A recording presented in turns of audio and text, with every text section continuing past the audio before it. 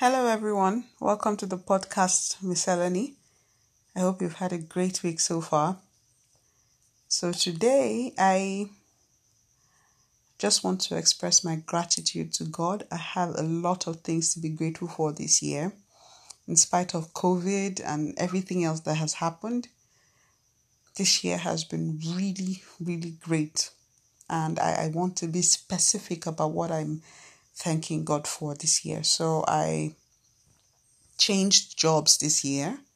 So, in the midst of a financial downturn for a lot of people, I experienced an increase, which was really beneficial because I was able to take care of certain important aspects of my life and social aspects as well, family and individual stuff.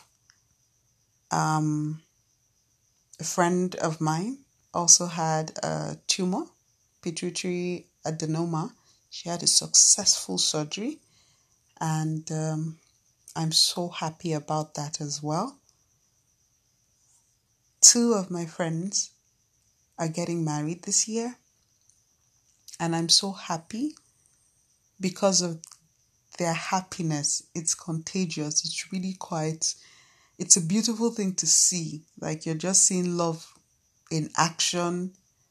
It's a beautiful thing to see, and I'm really grateful that that is coming to pass this year for them.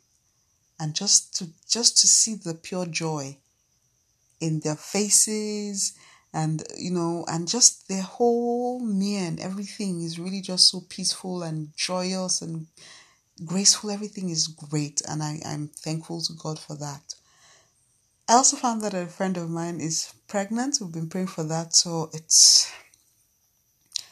like great news. I am more expectant of so many great things to happen. Oh, and it was my birthday a few days ago, and the outpour of love was really, it was heartwarming. So just so many things to be grateful for, and I'm really very happy, really really happy because God is doing wonders at a time where people are struggling to see the light.